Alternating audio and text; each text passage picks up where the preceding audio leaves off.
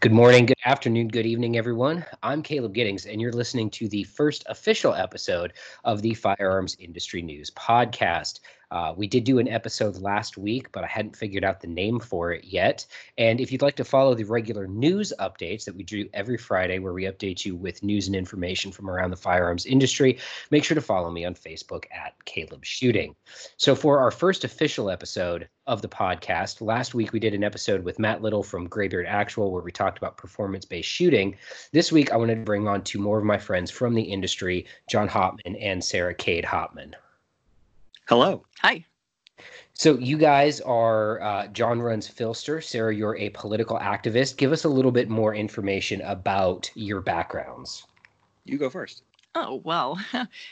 So I do a lot of state level pro firearms advocacy, just on a volunteer basis. So it's kind of been my passion for the last 8 years or so. So that was very generic, and because we all know you do a lot more than that. Yeah, it's mostly just I can't swear. It's mostly just posting things on the internet at this point from the basement. That's all any of us can really do right now. I'm Jon.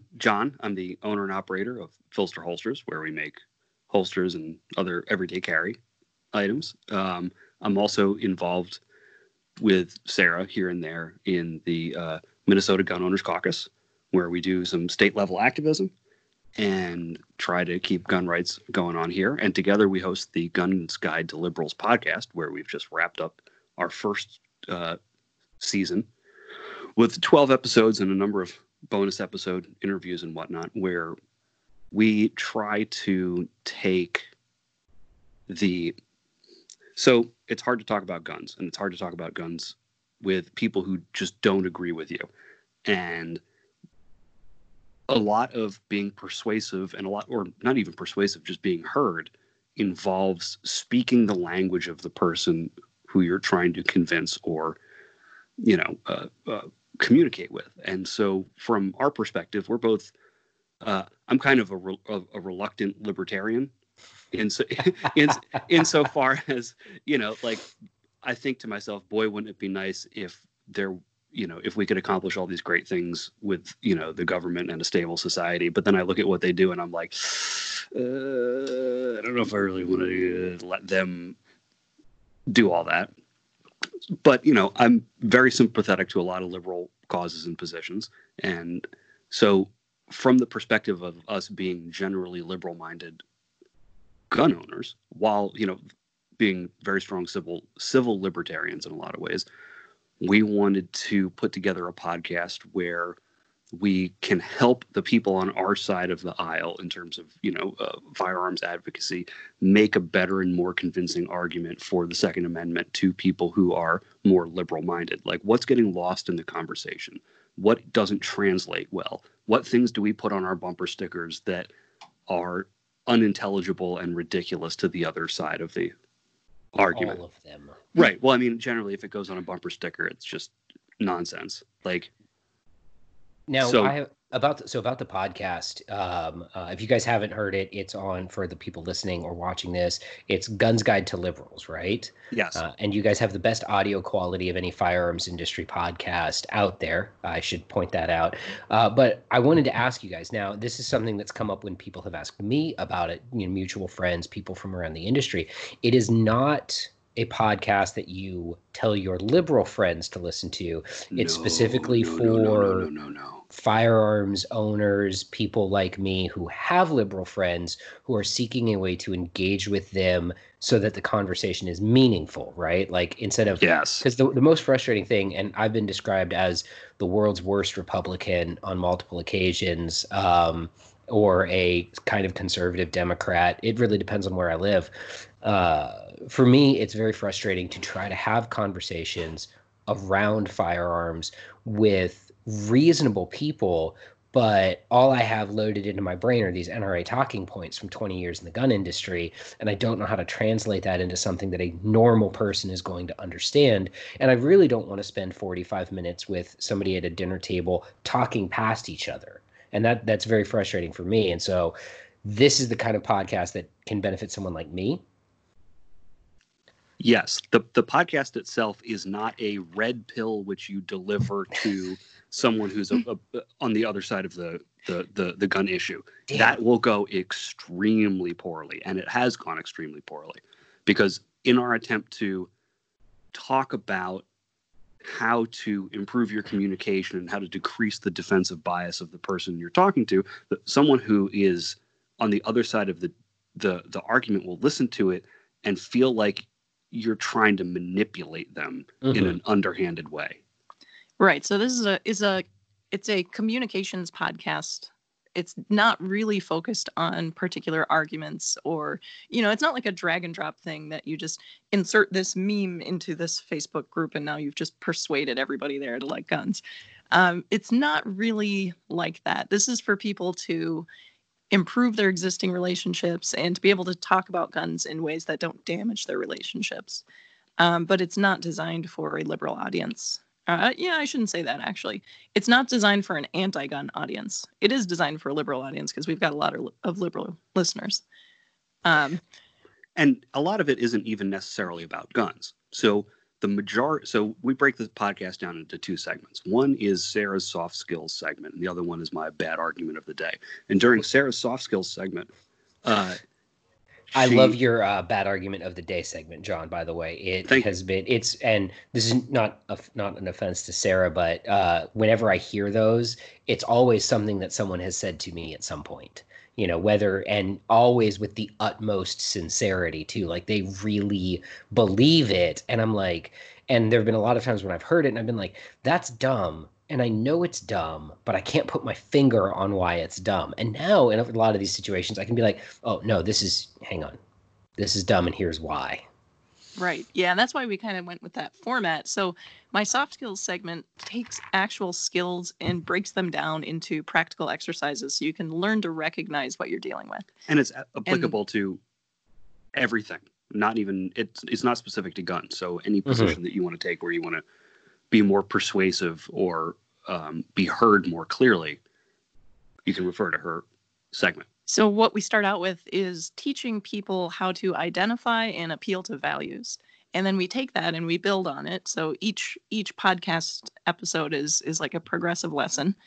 And the Don't way say it works progressive. It's a bad word. It's trigger word. Oh, hashtag triggered. But the way it works is that you learn the skill from the soft skills, and then you see the example in John's bad argument of the day. And he does a really good job of breaking down the values divide and rebuilding those arguments in a way that appeals to more traditionally liberal values. So it's kind of 1-2 punch. Right. So it's bad arguments that we hear from both sides. So, we'll hear like, well, why don't we regulate cars like guns? Well, for some reasons that are worth thinking about. Or we talk about the kind of language games that get played where, gun control becomes, gun safety or gun response, however they want to euphemize it and sort of chase move the goalpost of language. Or on our side, how shall not be infringed is not a magical spell of convincing that you can just cast upon your opponents, and all of a sudden they too parrot the phrase shall not be infringed. And while it seems like intuitive and obvious to us, and we know what that means, and we can identify with the feelings of infringement and how infringed we are, just saying shall not be infringed to someone who disagrees with you doesn't move the needle at all. But how do we communicate what's really underlying that message? Or how do we communicate the things that feel intuitively obvious to us and we're sort of mystified as to why they fall flat for people who disagree with us? And so we'll reformat some of these pretty tired arguments that you've heard a bunch of times that you're sick of, and reframe them in a way where we can communicate the bedrock of that argument in a way that resonates with people who don't have the same experience that we do. One of the things that I appreciate about you guys and about the podcast, which I also have a confession, I haven't listened to all of it because it's not like a lot of Oh, the look other. who's using their quarantine productively. Hey, I've got a lot going on right now. I have an infant, okay? um, but unlike some of the other podcasts, like I'll put on a podcast and, I'll walk the dog and listen to it or just kind of have it on in the background and I'll absorb, out of a 2-hour podcast, I'll absorb 15, 20 minutes of whatever from it. Your guys' podcast is very dense and I find myself having to actually pay attention to it. It's not one of those where I'm like, do, or if I do that, I'll be like, wait, shit, back. And I got to like back it up a whole bunch of times to figure out what I missed. So for people who are interested, and I say this very strongly for members of the firearms community who you have liberal friends, you have, people that you engage with. And I want to stress this too. This is not your podcast is not something that I believe people should listen to try to like score argumentative points, right? Like it's not for Facebook arguments. It's really for good faith interactions with people that you may know and that I don't necessarily know if care about is the right word, but it's definitely designed for a good faith interaction with someone. It's not a gotcha kind of thing. Would you guys agree with that? Absolutely. Yeah, we're all about moving the needle on the Second Amendment by making gradual and incremental changes in our own circles. So that's kind of the overarching goal of the podcast.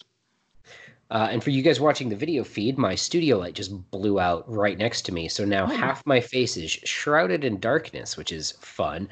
But back it's very noir. Yeah, thank you. This just changed from a comedy to a serious drama. So I don't want the podcast to sound intimidating. It's not like each episode is an hour and they're all incredibly dense. What we do is we deliver the dense 20 minutes that you actually retain in about 20 to 25 minutes.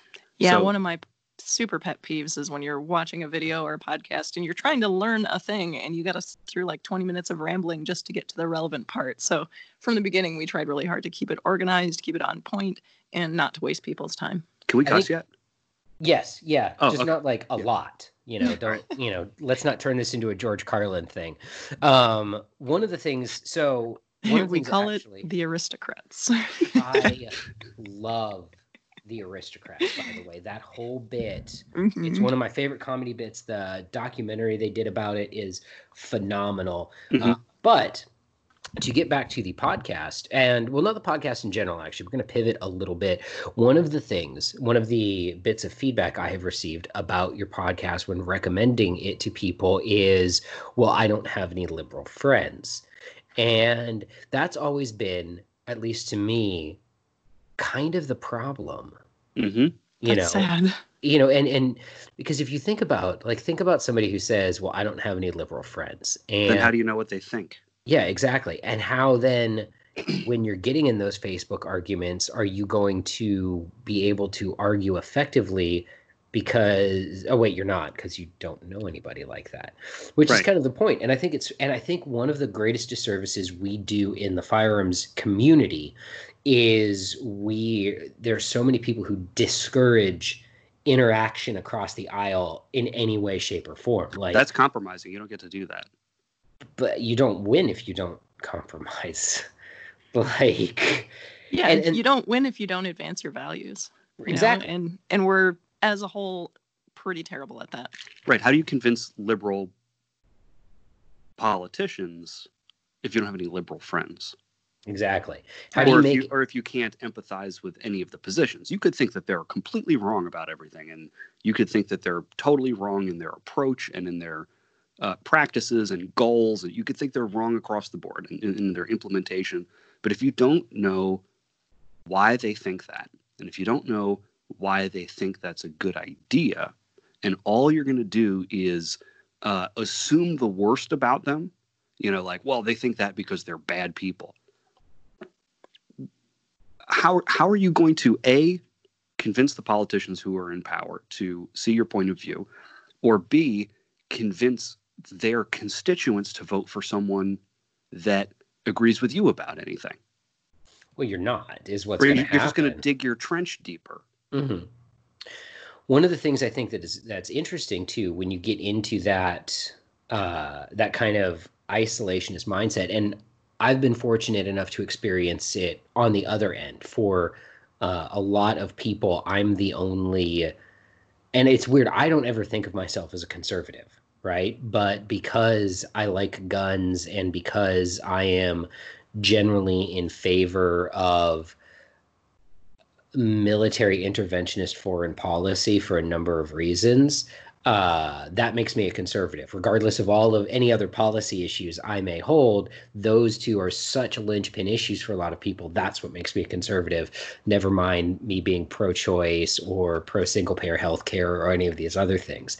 But as the person who frequently gets described as a conservative, I've had this interaction a lot where I'll be in a group of left-leaning people who aren't gun owners, and they'll say, well, you know, the NRA this or gun owners that. And then they'll look at me and go, well, but not you. You're different from those people.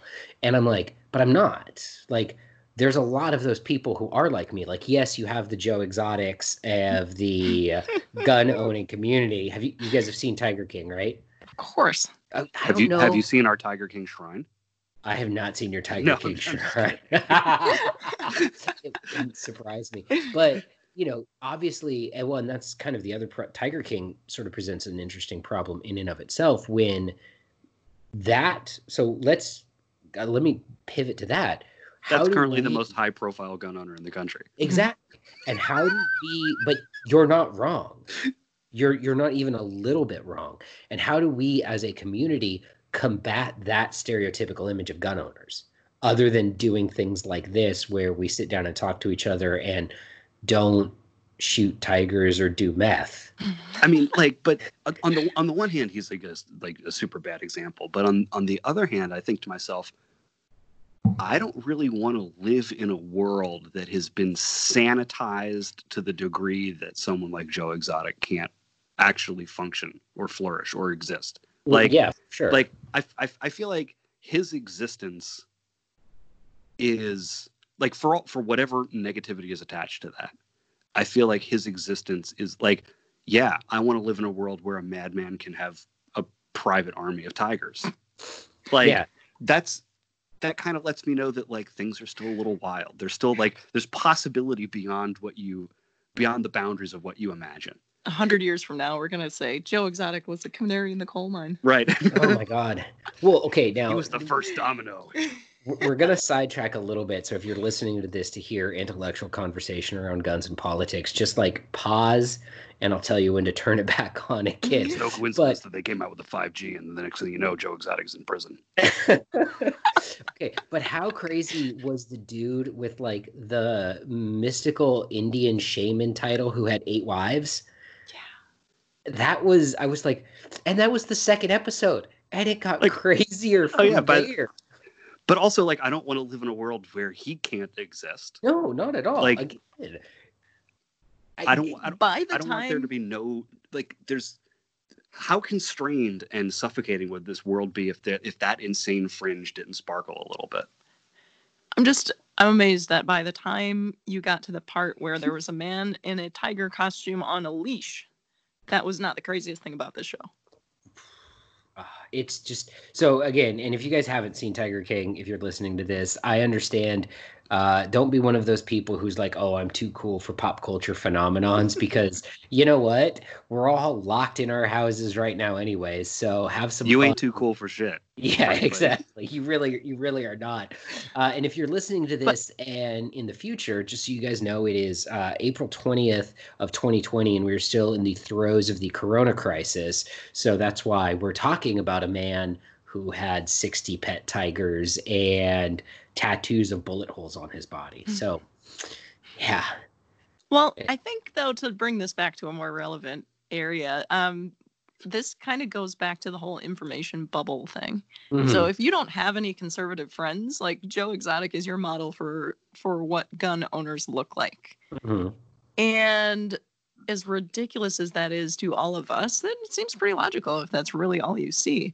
And the same thing happens in reverse too. Like if you don't have any liberal friends, you're seeing what was the one, that meme that was going around with the chick going like this? Like you're seeing that. Jigglypuff? Yes, that's what I was thinking of. That is what a liberal is to you. and think about how that flips around. And, as much as Joe Exotic applies to me is about how much Trigglypuff applies to, to me. So it's like, it's an interesting. Here's the other problem with the bubble, and it's that you can't independently verify anything. So if I'm in a bubble, if I occupy position A and I'm in a bubble, and someone else occupies position B and they're in the position B bubble, I only receive information about position B through either A, the worst examples of position B because they're the loudest, most shrill voices which penetrate the bubbles and echo across to me, or that there's a position A media source which thrives on the existence of the bubble. So they deliver to me information. They're the gatekeepers to position B. Mm-hmm. So I only know what I know about position B through A, the worst examples of position B, or B, the institutional gatekeepers of or the informational gatekeepers in my own bubble.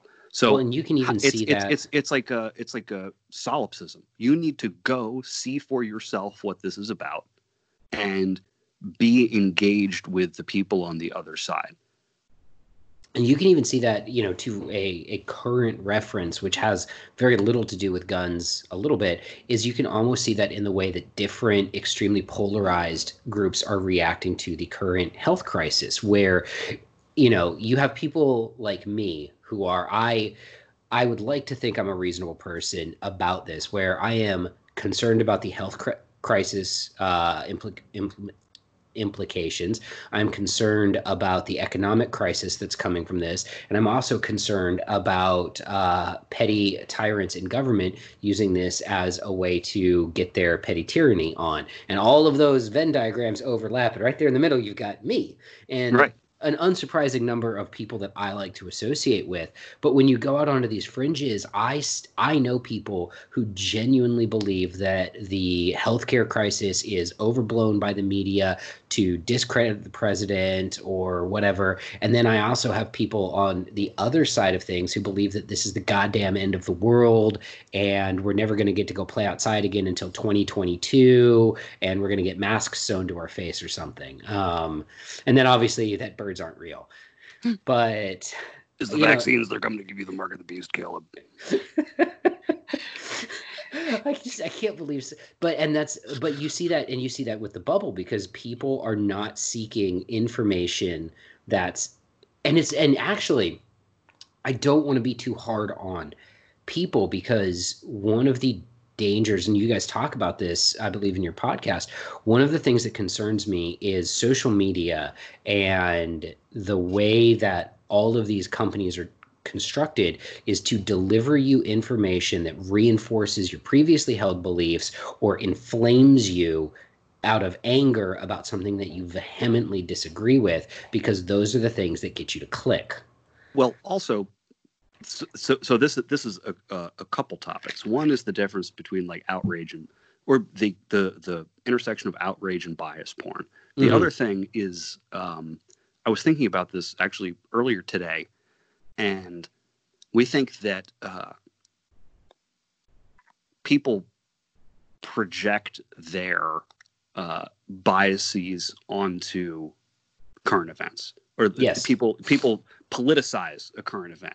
That current event exists independently of the politics. But the thing is, given the way that we recognize patterns and the way we structure our cognition around the patterns that we recognize, we can't comprehend or digest or understand the events in front of us absent the political framework, right? So if you're sufficiently polarized, and if the dominant pattern through which you interact with the world is one of politics, things have to be political in order for you to consume and digest them, right? Mm-hmm. Yeah, that makes sense. Because otherwise, there's nowhere in the filing cabinet of your mind to slot this information. It has to have a relevance to the patterns of politics in order for it to have anywhere to go. There's just nowhere to put it if it's not political. So it becomes politicized in order to understand it. It's only digestible through that framework. Which is why, so to use something that's more relevant to what you and I deal with in our industries and Sarah deals with in the activism side, that's why when you have an issue like school shootings, which is obviously a hot button issue. There was just a mass shooting yesterday in Nova Scotia, but the issue of school and mass shootings, if you polled 100 out of 100 people, all of us would be in favor of people not getting murdered. Like, no, like, unless you find the one actual sociopath, but like 100 out of 100 people are all going to say, no, of course I don't want people to get murdered. But so if I'm understanding what you're saying, when you are sufficiently radicalized politically, you filter that, I don't want people to get murdered, and you filter information about mass shootings. You take all that, and that goes through the filter of your ideology first before you can actually arrive at any sort of policy-based conclusion. I think it's deeper than that. So it's not like a lens. I'm not thinking about it in terms of it being a lens that you can like clean up or regularize in such a way that you can then see the world clearly. You don't just like go over to someone else's lens and polish the scratches out of it and they're good to go. The lens is going to be roughly the same. It's the information sorting system behind the lens. It's like if there's a strong enough pattern, then everything fits the pattern. Or it doesn't register. Things only register insofar as they fit the pattern that moves you through the world. So the way you're describing people's political recognition patterns is very similar to the way that smart research guy types have described religious input patterns, where you have people who are, I don't want to use the word radicalized when talking about religion because that's got some negative connotations to it. But when you have people who are who are extremely devout about their religion, instead of it being a lens, it's the filter for all of their patterns. It's how they interpret the world. Right. Things only exist. So it's like we talk about how facts themselves are not convincing, right? Just the matter that a fact exists, that doesn't matter. The fact needs to be relevant to someone, and people. So we got to backtrack a little bit. You want me to take this part? I want to preface it with one thing first, Gotcha. and then you take over. People love to recognize patterns. We're pattern recognizing machines. The primary brain chemical which contributes to the myelination process in pattern recognition is dopamine. Hell yeah. So when you learn something new that's relevant to you, or when you discover something that fits an existing pattern, the construction of the pattern and the recognition of things that fit into the pattern generate dopamine in your brain. So something is only a fact, and it only comes on board if it generates dopamine to know it. That makes sense. And that explains a lot of the time when, people will get confronted with uncomfortable facts and, things that are true, and they will be like, I reject your reality and substitute my own. That's exactly what I was going to jump in with. So one of the things we talk about fairly early on in the podcast is the concept of defensive bias, which is exactly what you just said. It's like, this fact makes me uncomfortable. I cannot deal with that. Therefore, I will perform a number of cognitive tricks to make it not relevant. Now, this is something that is a universal human condition. This is not more prevalent on one side of the aisle or the other. Nobody's immune to this. It's everybody. It's just more obvious when you're looking at somebody else. And of course, when it's you have good reasons for it, right? Yeah, of course. Of course. But anyway, so defensive bias. One of the things we get into early on is a number of strategies to reduce it. So until you have built enough rapport and you've kind of paved the way to reduce somebody's defensive bias, any facts that you try to tell them are not going to be relevant to them whatsoever. So they'll either rationalize them, they'll forget them, they'll just basically make those facts not exist. And they will rewrite all of reality to avoid any uncomfortable facts. So as a communicator, that actually gives you a great opportunity to jump in there and say, look, here's some strategies that I'm going to use in these conversations to reduce this defensive bias and to have a better conversation and to be able to start to share some of the relevant information so that you can kind of come to a more mutually agreeable reality. So it's basically the opposite of the polarization chambers. Mm-hmm. So, and it's interesting, like, when you say everybody is susceptible to defensive bias, it's such a common thing that, like, defensive bias even comes up in the Bible. They talk about, Jesus has a parable about how you have to remove the log from your own eye before you can remove the speck from your brother's eye. And it's such a common thing, because I know that there have been times where someone has presented me with a fact I didn't like, and my immediate reaction was like all the hair on the back of my neck stands up, and I'm like, no, here's why you're dumb. And it's not, and obviously that's not helpful. It doesn't move an argument along, and it certainly kind of can grind a conversation to a halt. So would you say that arguing with someone, or let me rephrase that, trying to convince someone by throwing a stack of facts at them and then just standing back and being like, but here are the facts, isn't an effective method? Shockingly, that is not going to work. What it actually does is cause something that's called the backfire effect. So just simply throwing facts at somebody will actually make them believe the wrong thing harder than they originally did. So it actually is worse than useless. It is actively harmful. So throwing facts at somebody is the most counterproductive thing you can do. They aren't even facts to that person until they want the information. They have to want the information first for those even to be facts. And the backfire effect thing is one of those things where the act of rewriting the narrative to rationalize it in your own head makes you believe the original thing stronger. So that's why it's so harmful in the context of these arguments. So if you guys had to give me or give my listeners three things that anybody can do other than actually go be friends with a liberal person. Okay. So like, that's number one, guys. Like, go be friend. And I'm actually going to harp on this for just a second. And I'm going to use a personal example, specifically you, Sarah. So I basically decided that we were going to be friends because somebody on the internet said you were cool. So I hunted you down, and this is starting to sound creepy, but it wasn't, I promise. But through the course of our friendship, I've disagreed with you a whole lot of times on a lot of different issues, and yet we're still friends because I have a ton of respect for you. I have a ton of respect for Jon, obviously, as well, and he and I disagree on stuff. My wife and I disagree on stuff, and we're obviously still successfully married. But for the people out there, if you don't have any liberal friends, I'm not saying that you need to go out and make friends with some girl with blue hair and horn-rimmed glasses who has a Tumblr blog about intersectional feminism, all right?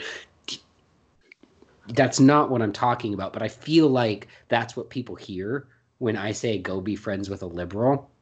But like, find somebody who's not into guns and be friends with them, because you probably have something else that you like to talk about.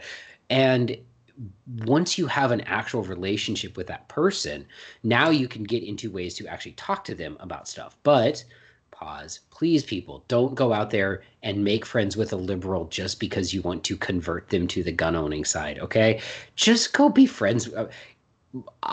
If I had one piece of advice for anybody who wants to make more people interested in guns, it's just go be friendly with people.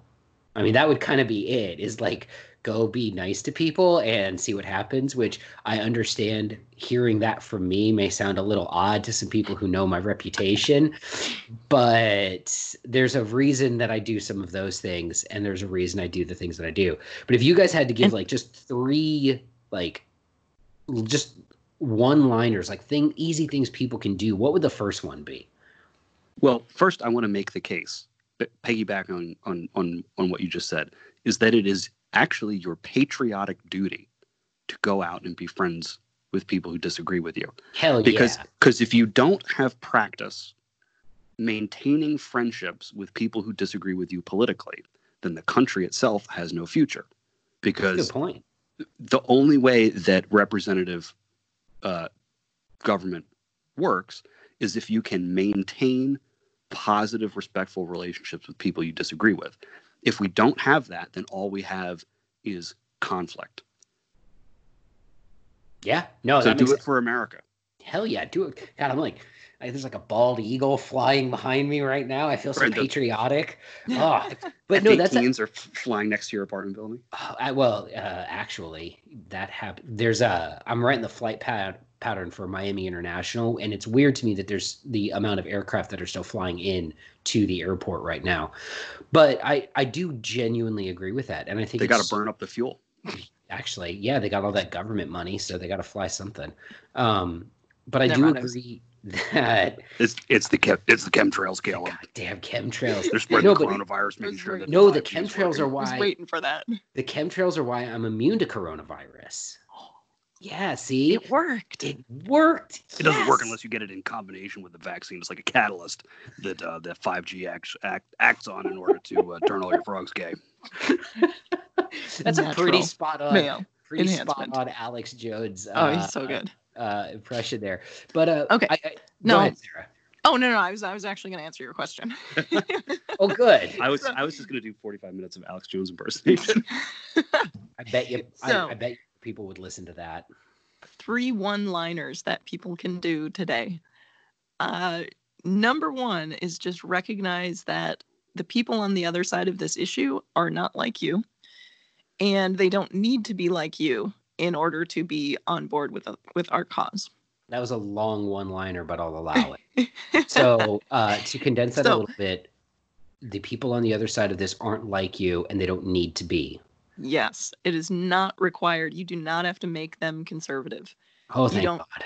You don't have to try to change their entire value structure. That is completely unnecessary. You can make a lot of progress for the Second Amendment without doing any of that. The second one is just ask questions. And the third one is when you're asking questions, look for the good in their answer. So look for what's right and focus on that. Don't get hung up on trying to prove them wrong on every little thing, because that's not convincing.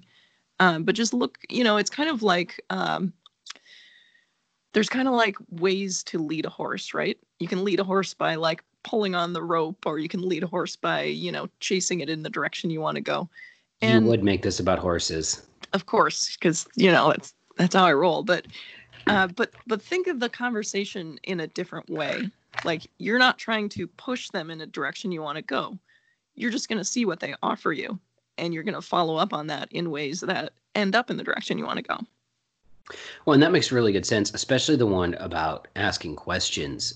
One of the things that we get taught in the Principles of Instruction school that I went to for the Air Force is that if you have a student who is asking you a question, it's not because it's not because that they're dumb or anything like that, although maybe sometimes, but it's because they're trying to get a better grasp on the material, and what it does is it shows that they are actually interacting with you. So if you've got someone who's asking you questions, a part of your brain goes cuckoo and is like, this person is at least engaging with me in something that resembles good faith, Yes. And because very rarely, if you're talking to a real person face to face, are they going to be like, haha, rhetorical question, I have scored another internet argument point. Exactly. But no, and I really like that one, especially if you're, with that in mind, like, guys, please don't ask stupid questions like, why do you hate freedom? Because I don't think that's what you're talking about, Sarah. Not to put words in your mouth. No, not so much. But it does remind me of one more. I'm going to add one more. Okay, one I'll more give you point. So this will be 4.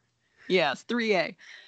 Treat this like a skill. So this is a skill that you can learn and improve just like you improve your shooting skills. You might not start out being good at talking to liberals, but it's things that you can learn, and there's practical things. There's like literally exercises and homework you can do to get better at this.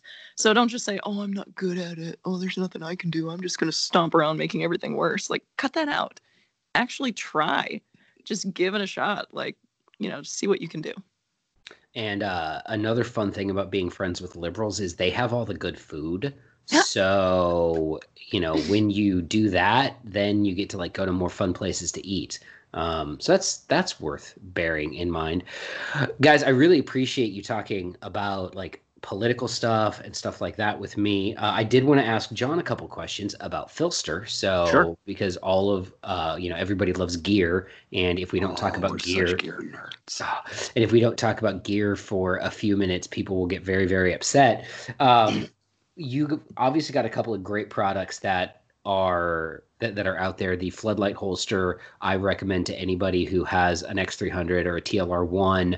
And then the one that I really think is cool are your and I forgot the name of them, so I'm going to call them your little switchy boys. So tell us the arc switches. Yes, tell us about your switchy boys. Okay, so the X300 and the TLR1 are the switching on them isn't amazing. They're made to roughly fit most lights in most hands, but they could be better. So what's better than being able to access those switches easier with your offhand, with an injured hand, or to set them up to meet your individual ergonomics? And fortunately for us, both of them come apart fairly easily. So you can replace the plastic tabs on your X300 and the little plastic butterfly switch on the TLR1 with the Filster enhanced weapon light switches, which allow you to, generate larger, more heavily textured, asymmetrical switches that improve your reach to the switch of your weapon light on any gun. So a lot of you Beretta users know that the light might be further away than it is on your Glock, and it might be a little bit more of a stretch to actuate the light without breaking your grip. And extending the switches can help you do that, especially on guns where there's not a dedicated grip switch, or for people who don't like grip switches. I know that there are a lot of people who don't love the grip switch because if you're shooting one-handed and you don't want it on, you kind of have to muscle the gun. You have to do a lot of single-handed aggressive gripping to control the gun when you're shooting one-handed, but you might not want the light on. So like I remember we had some interactions with guys who run shields on SWAT teams, and they don't want that light on constantly, so they don't like the grip switch. Mm-hmm. I am not. I am also in the not a grip switch fan, and it's one of those things where because if I'm the big thing is the strong hand, weak hand sort of manipulations. I give up grip switches. It's a reason why there's some other stuff in there, but so the arc switches are really cool. The other Filster product that I would like you to talk about a little bit is this. And if you're listening to the audio feed, I'm holding up it's a little Velcro sleeve full of things that will keep all of the wet bits inside of you if you get a hole punched in you somewhere. Okay, so you should be carrying a tourniquet, and that's good. In addition to that, there's a bunch of other bleeding control items that you can have on hand. You can have a compression dressing, more gauze, hemostatic gauze, pair of gloves, et cetera, et cetera. And a lot of the little med kits are just vacuum sealed packages that you throw in your pocket. And the problem with vacuum sealing them is that it increases the number of steps that it takes to get to the essential equipment. Two, when you vacuum seal something, it turns it into like a non-pliable, hard, pointy brick that is uncomfortable to carry around. So if you grab that pocket emergency wallet because you have it handy. First of all, you can, over time, the more you squeeze it and the more you repack it, it will get flatter. Two, you can put whatever you want in it. Three, unlike a vacuum sealed pouch, you can replace the items that you use as you use them. So you don't need to buy a whole new kit. You can also access everything in it one-handed by just pushing it through the sleeve. You can access it either way. You can customize it with whatever you want, as long as it's miniaturized, but you can get it from us with mini compression dressing, flat packed gauze, and a hemostatic of your choice. We've got combat gauze, Celox, Rapids, and Wound Clot, which is a really cool advanced hemostatic. And that's roughly smaller than the George Costanza wallet. And you can put it in your back pocket, cargo pocket, jacket pocket. I keep them in my bags. I keep them in my jacket pockets. Well, and if you guys are listening or watching this, this is not like a paid segment. Despite knowing Jon, I actually bought these with my own money because I genuinely believe. The other thing I'm a big believer in is supporting my friends who are in this industry. And one of the reasons I bought these is I was looking at the sort of wound profiles that I'm likely to encounter when I'm out walking the dog, when I'm driving the car around, and what looking at like common injuries and stuff like that happen in my area has told me is that I keep a tourniquet in the car because I'm way more likely to encounter traumatic bleeding to an appendage in a car crash or something like that than I am just walking the dog. But I'm definitely way more likely to encounter some kind of strange severe puncture while I'm out walking the dog than I am, just like somebody getting a limb chopped off. And the other thing I've done with my pocket emergency wallet is I've jammed some Band-Aids in there, just regular old-fashioned Band-Aids and some antiseptic wipes, so that if I'm out, and I used walking the dog as an example because I walk the dog 4 miles a day and there's people in the world. And I want to be able to, if somebody gets a boo-boo, if I get a boo-boo, I want to be able to deal with that. But also having the ability to take something that I put in a pocket that I can also deal with a traumatic gunshot wound with is pretty dope. And that is, in my opinion, Filster's got a great range of products, but I think the Arc is one of those things that's a no-brainer if you have an X300 or a TLR1, and the pocket emergency wallet is an absolute no-brainer because bleeding to death is not something anybody wants to do. No, and traumatic bleeding is the one thing that you can. So, of the things that can kill you before the ambulance shows up, traumatic bleeding is one of the things that there's a lot you can do to prevent. Mm-hmm. Absolutely. And belts make shitty tourniquets, guys. So just want to remind everybody of that. Now, and belts and tampons are not for hemorrhage control. Not for medical use. Freaking tampons. Well, I mean, it's one of those things where it's like you get into the whole people say, well, if it's all you have, it's better than nothing. And I'm like, no, is it though? No, not really. Not really, no. You're actually better off listen up, guys. If you need to plug a wound, a tampon is not going to do it. You're better off ripping up a t-shirt and jamming that thing into there than you are trying to plug it with a tampon. That's not as good as using, bandage. But, people are crazy. Now, Sarah, I did want to ask you as well, not about gear stuff, but about political stuff. So what is the political landscape in Minnesota like right now? And has the Rona affected any upcoming legislation or nonsense like that? Well, it's interesting right now due to social distancing protocols. And the problem we're having in the Minnesota House and Senate is that everything is a lot less transparent. So, for example, there was a non-gun related bill that I was following pretty closely. And that final language of that bill wasn't presented until like hours before the vote. So it's like stuff like that. You just have to really watch everything a lot more closely now than you used to. It's affecting things like committee schedules and like deadlines for stuff. And so it's kind of a good time to educate yourself on the political process and start to pay more attention because things are happening a lot faster.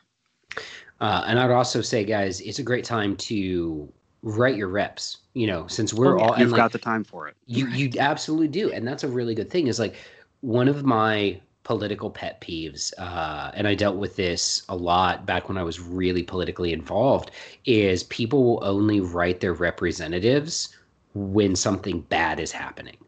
Nobody ever writes their representatives to say, hey, thank you for voting yes on this piece of legislation. That's something that's very important to me, and I value your vote, and I value your representation. So, like, it's okay to say nice things to politicians. I know that we all hate politicians, but it's okay to say nice things to them, and now's a great time to write their reps. If you've got a rep that you think is doing a great job in these times of the coronavirus, standing up for your rights, standing up for whatever you believe in, write them an email. Say, hey, thanks, man, or woman. That's not an appropriate form of address. Hey, thank you, representative. I appreciate you, doing whatever it is that you're doing. I was going to try to get into a little bit of the emergency orders and the political ramifications of that, but I don't want to anymore. And I really wanted to thank you guys for coming and talking to me. Is there anything you guys would like to hit on before we wrap up today? We got to talk about the birds. They're not real. They're turning the frogs gay. The avian monitoring system makes sure that all the amphibians are sufficiently transgendered. Oh, and I was about to be serious. So, Sarah, you can be serious. I will be serious. Okay. What I was going to say is you're 100% right. Now is a really good time to start relationship building with politicians. And the reason you do that isn't because you love politics and you love politicians. It's because relationships buy you influence. So if you don't have a bunch of money to lobby and buy influence that way, do it with social skills and do it with influence. And the last episode of our podcast is actually about how to build relationships with a politician and how to increase your amount of influence as an individual. Awesome. And one piece on that too, talk to your local politicians, guys. Like if you've got city council members, it's very easy for us, especially as activists, to get focused on what's happening at the national level. But I guarantee you a policy passed by your city county council or your county board of electioner guys or even your state representatives will have more immediate impact on your day-to-day life than anything that the federal government pushes down. So 100%. Get to know those guys because they can, and women, they can change your fucking life and they can do it. And you may not even know it happened until the day after the bill passes. And there's someone whose mind you can actually change occasionally. And that's a great thing about building influence is once you have those relationships established, they'll start calling you and saying, hey, did you see this bill coming down the pipe? Did you notice this one? So you really, you get kind of a head start on everything that way. So my general rule is I feel that every politician from state representative level and down should know you by name and sight. That's awesome. All right, Sarah, so where can people go and find your podcast on the great world of the internets? We are on all the major podcast platforms if you just search for Guns Guide to Liberals. And we also maintain a pretty active Facebook page at facebook.com/Guns Guide to Liberals. Awesome. And John, where can people go buy pocket emergency wallets, awesome holsters, and little switchy boys? You can go to filsterholsters.com. That's PHLSTER, holsters with an S.com. And we're on Instagram and Facebook and everywhere else you'd like to look at gear. Awesome. And guys, if you want to follow me, this will be live on YouTube and it will be uploaded on Facebook at facebook.com/Caleb Shooting. And obviously go follow my Instagram at Radicaleb with an underscore at the end if you like pictures of alcohol, dogs, and guns. I'm Caleb Giddings. Jon, Sarah, thank you guys so much for coming on the show today. I appreciate it. Thanks for having us.